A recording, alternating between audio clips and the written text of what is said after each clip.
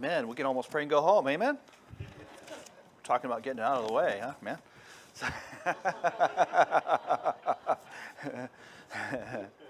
In the Bible it says to have no greater joy than to hear your children walk in truth. You think about the importance, of walking in truth, doing what's right. Parents, you see a lot of times, your kids, they make mistakes too. But, praise the Lord, when they desire to serve the Lord, when you see some great things, I see that within I remember one time when I saw my dad, he was getting some things ready. He's getting his New Testament. And I said, hey, Dad, what are you doing? Where are you going? And what's going on? And he goes, I'm going to go witness to my mechanic. And, it's something that you don't ever forget. I've never forgotten that. It was one of the few times that I've seen him desire for someone else to be saved, someone else to know Christ as their Savior. And that sticks with you. And that's something I appreciate the time that I had with my father. He's passed away some years ago. But praise the Lord for your children that'll follow the Lord. And if you'll turn your Bibles to Hosea chapter 6. Hosea chapter 6. And Hosea chapter 6. And that's right after Daniel. Something like about maybe almost a month ago I was reading through here. And it was really been great reading through the Old Testament, some of these books here. Hosea chapter 6 and verse 1 says, Come and let us return unto the Lord, for he hath torn, and he will heal us. He hath smitten, and he will bind us up. After 2 days will he revive us, and the third day he will raise us up, and we shall live in his sight. Then shall we know if we follow on to know the Lord. His going forth is prepared as the morning, and he shall come unto us as the rain, as the later and former rain unto the earth. Let's pray. Lord Jesus, thank you for what we've heard already. We thank you, God, for, I believe, we need to pray for revival. We need to be concerned about that, and it starts with us. And Lord Jesus, I pray that we would squarely look at your word tonight. I pray that you would bless these few moments we have. And God, I pray that you would just get a hold of us, Lord. We thank you, God, for doing all that you've done, Lord, to save us. Lord, help us not to, be ineffective in the life we live now. Lord, help us, Lord, that we would have the victory in our life. Lord, we thank you for saving us. I pray that you just allow us, Lord, to do something without salvation, that we would just bring honor and glory to you. Well, thank you for redeeming us. Help us, Lord, to live for you, we pray. And we pray that you bless this time. In Jesus' name, amen. We think about how important it is. No prophet sacrificed more than his God, than Hosea, for his God than Hosea. He married a woman, her name was Gomer. What a name, huh? Gomer. Who would later become a harlot. She would dishonor her husband, violate her vows, and break his heart. The book of Hosea gives a graphic picture of Israel's backslidden condition, the gracious plea from Jehovah for them to return to him, and a glorious promise of a restored relationship. The Lord sends his prophets. He sends his message out to us. Many times he has to shake us up. Many of us, we experience it, and he doesn't do it in the same way. Sometimes he does it through the preaching of God's word. Sometimes he does it through a variety of different things. You can have a flat tire. You can have different things that happen in your life. Health concerns, things like that shake us up and get a hold of our attention.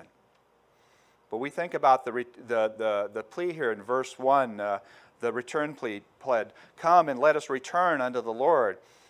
For he hath torn, and he will heal us. He hath smitten, and he will bind us up. The Lord's desire is not to leave us there. His desire is to get us out from where we're at and get us to spend some time with him and to heal us. Amen. Spiritually, our country is in a trouble. Our country is in a lot of hurt. And the only one that can straighten things up is the Lord. Amen. We can try. We need to get the Lord and we need to get hold of people's attention and get them to understand that we're in bad shape, and we're not there because we're going in the right direction. We're in that bad shape because we're going in the wrong direction. We're going away from God. Yeah. We're going away from all the different things that where we've had blessings in the past, and we don't even see it. We're blind to it. We're blind to the fact. They are smitten. Both of the conditions were wrought by God. God loves us. He wants to build us. He wants our best. but he will chastise his children when they sin. But we also see number B, the consequences resulting from the return. God would heal them. God would bind them up. We think about how why stay in a mess? Forgiveness, restoration, and blessing awaits those who return to their heavenly Father. And Hosea is trying to get a hold of Israel. Oh, I'm sure that was relevant when we think about how God wanted to get a hold of Israel. And man, he wanted so badly to bless them, but he couldn't do that. He couldn't bless them until they returned. He couldn't bless them unless they repented and come back to them. We think about today, that's a great need. We think about camp. My son Levi went to this camp, and there's a call out. And camp is a wonderful thing. Camp is a blessing. You're pushing away all the distractions, and you're going to a camp, and you're surrounded by preaching. You're surrounded by friends, and you're surrounded, hopefully, the blessing of fellowship around God's word and the singing. And you see how you give God a chance to speak to your heart, and what a wonderful thing that is. And revival, it's almost like a revival happens. How many camps we've been to in the past where we saw a revival happen? Amen. We thought that the kids could come back, seemed like they were chewing on something. They could spit bullets from the, they were just so on fire for God, what God had done in their hearts at the camp. And what a blessing. They were all excited. And our kids this year were so excited. And what a blessing that is. And no two camps are alike. They're all different, aren't they? We think about how God deals with us and how God works within our hearts and how he does some great, wonderful things, and what a wonderful thing that is. We think about how in our world today, the culture of the world today and the things that get a hold of people's attention, the way the devil works, and where we're at today, boy, we need revival. And I think about my children. My children were very important to Pam and I both. And, if God tarries with this world, boy, it's an influence. It's such a bad influence. And for many Christians today, they get into this lethargism. They're like out of service, totally blind to what's going on. We as Christians, we see the changing going on around the world and how things are changing, how prophetic signs are in line, and how we are looking at the Lord Jesus Christ coming back at any moment. I mean, at any moment. Sometimes you wonder, how could we go much farther? Proverbs 22, verse 6 says this, train up a child in the way he should go, and when he is old, he will not depart from it. And we want our children, when we send them off to camp, and we want camp to do the job, or we want church to do the job, or we want something else. And we need to pray to that end. We need to work to that end. We need to get on our knees, and we need to be concerned. And we have a country. We have children that come to Bible Baptist Church, and they need to be trained up too. And we need to be concerned that we give them encouragement. How many times have kids come through the door of a church and they've gone into that church? Maybe they came in on a van. Maybe they came in the backseat of somebody's family's car. But they got some discouragement. They got something they really shouldn't have got. Maybe someone told them something and discouraged them. We need to be about encouraging them.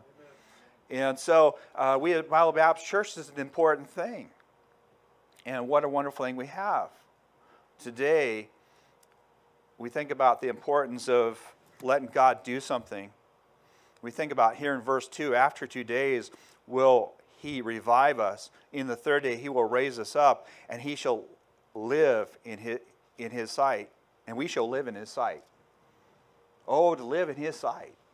So many of us, so many people in this world, even Christians, they don't know what it is to live within the sight of God, to be close enough to God, to pray every day and have that relationship, to reach out to the Lord Jesus Christ and have that daily relationship that allows you to know and have a concern about your relationship, and also that relationship would reach out and be concerned about others.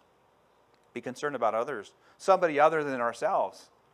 So we have a world today that is all about ourselves. We're all about me, me, me. All about me. We have where we grow up. We start out being a baby. It's all about me, isn't it? And it has to be. You can do nothing for yourself. But later on, you start doing things for yourself, and it's always about us. And the Lord Jesus Christ, he was always about others, wasn't it? Jesus came to come to this world, and it was never about himself. It was always about others, about what other people needed. They needed him. Jesus said, I'm the way, the truth, and life. No man cometh unto the Father but by me. Jesus said that about himself. You can't find Jesus in anywhere else. You can't find a way to heaven. You can't find a way to God. It's always, it has to be through him. We think about the timing, the revival produced in timing. The revival comes after the return. We want God to make us feel better so that we will come back to him. God wants us to come back to him, and he can make us better. We think about how the psalmist says, turn us again, O God, in Psalms 80, verse 3. God has never changed. Revival will not come until we turn back to him. Turning back to him. Sometimes that doesn't come easy for whatever reason. We have our ways. We're set in our ways. Sometimes there's things in our lives that doesn't come easy. We have our own will. We have our own desires. And sometimes it takes us to turn one foot and mechanically make ourselves do something. And sometimes it could be a variety of different things, but obeying the Lord, whether it's visitation, whether it's coming through the doors of this church on a Sunday night, Wednesday night, we may not feel like it. You know, the devil can make you feel like not doing something, especially when we're far enough from the Lord. Oh, he gets our way, and he discourages us in a way, and it's almost like oppression. He oppresses us. Make sure, mark it down that if you're looking the way of Jesus, there's a devil, and he's trying to discourage you, and he's working overtime. I'm telling you. And those are things we fight. Those are things we work against. You know, the Bible does talk about the fact that if you resist the devil, he'll flee from you. So if you keep just doing what God wants you to do, just simply obeying and trusting him, saying, hey, I don't know the whole story, I don't know all about it, but I'm just going to trust him, guess what? Pretty soon the devil's going to go, what? He's a waste of time. I'm going somewhere else, you see. And God, when we put God first, we think about the timing, how important it is that we turn back to God. We don't know how much time we have left. How much time we have left. We think about the truth, what happens when revival comes. He will live in his sight. Revival produces believers who are aware of his presence, relying on his power, seeking his praise, and walking after his purity. Amen. We think about the importance of walking and walking with him within his presence. Are we walking in his presence? And I know plenty of people over time, and there's been times in my life where I was busy serving God, doing this, doing that, but I wasn't walking in his presence. Let me tell you where we need to be. We need to be walking in his presence. Walking in his presence. So let me tell you, you can never better serve God than when you're walking within his presence. When you're seeking his praise and when you're walking in his purity. Wait, where is this purity? Let's walk in it. Where's his righteousness? Let's walk in his righteousness. And it's so important for us to do these things. And we think of the importance of so many people. We can get life. Life is so easy today to get mechanical, isn't it? We're like George Jetson, you know, it's time to get up. He's not even awake. He's on the conveyor belt. He's going along, and he has all the mechanical things getting him all ready. And we all want to make life easy. And that's the sweet spot. You know, if you have to get up, you have to do all this, and we want everything, and we get things mechanically. God doesn't want everything mechanical, amen? He doesn't want your perfect plan. He wants his perfect plan. And his perfect plan may not look all perfect to you, but it's perfect to him. Amen. And so we need to just trust him, and our trust needs to be in him. And so we see that how important that is in our lives, that we just trust him and follow him. And in verse 3, we think about the fact that Revelation promised. We think about in verse 3, then shall we know if we follow on to know the Lord. His going forth is prepared as the morning, and he shall come unto us as the rain, as the later and former rain unto the earth.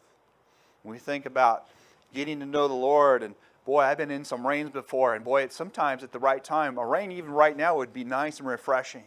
You'd be going, oh man, this is so great. I mean, not a hot rain. I mean, I'm talking about a nice, cool rain, right? But it was refreshing.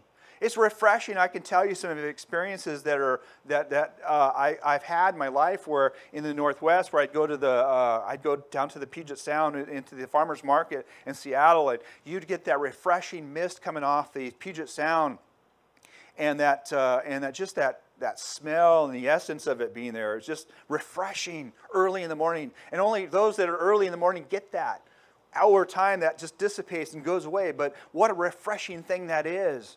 And we think about being around the Lord is refreshing. It's like that rain that is refreshing. It revives us. It gets us back on our feet. It plenishes us. It clears the mind. We today, we need to have a clear mind. We need to spend our time around the Lord and His Word. And maybe we don't understand everything about His Word. Just trust Him. Just trust Him. So important for us to trust Him and follow Him and come back to Him. We think about the importance in our lives today as we follow Him. We need to follow Him. We need to be in His presence. We need to be seeking His praise and walking after His purity. Listen to this verse, and I'll be closing here soon. Here, Proverbs 16:3 says, "Commit thy works unto the Lord, and thy thoughts shall be established." Commit thy works unto the Lord, and thy thoughts shall be established.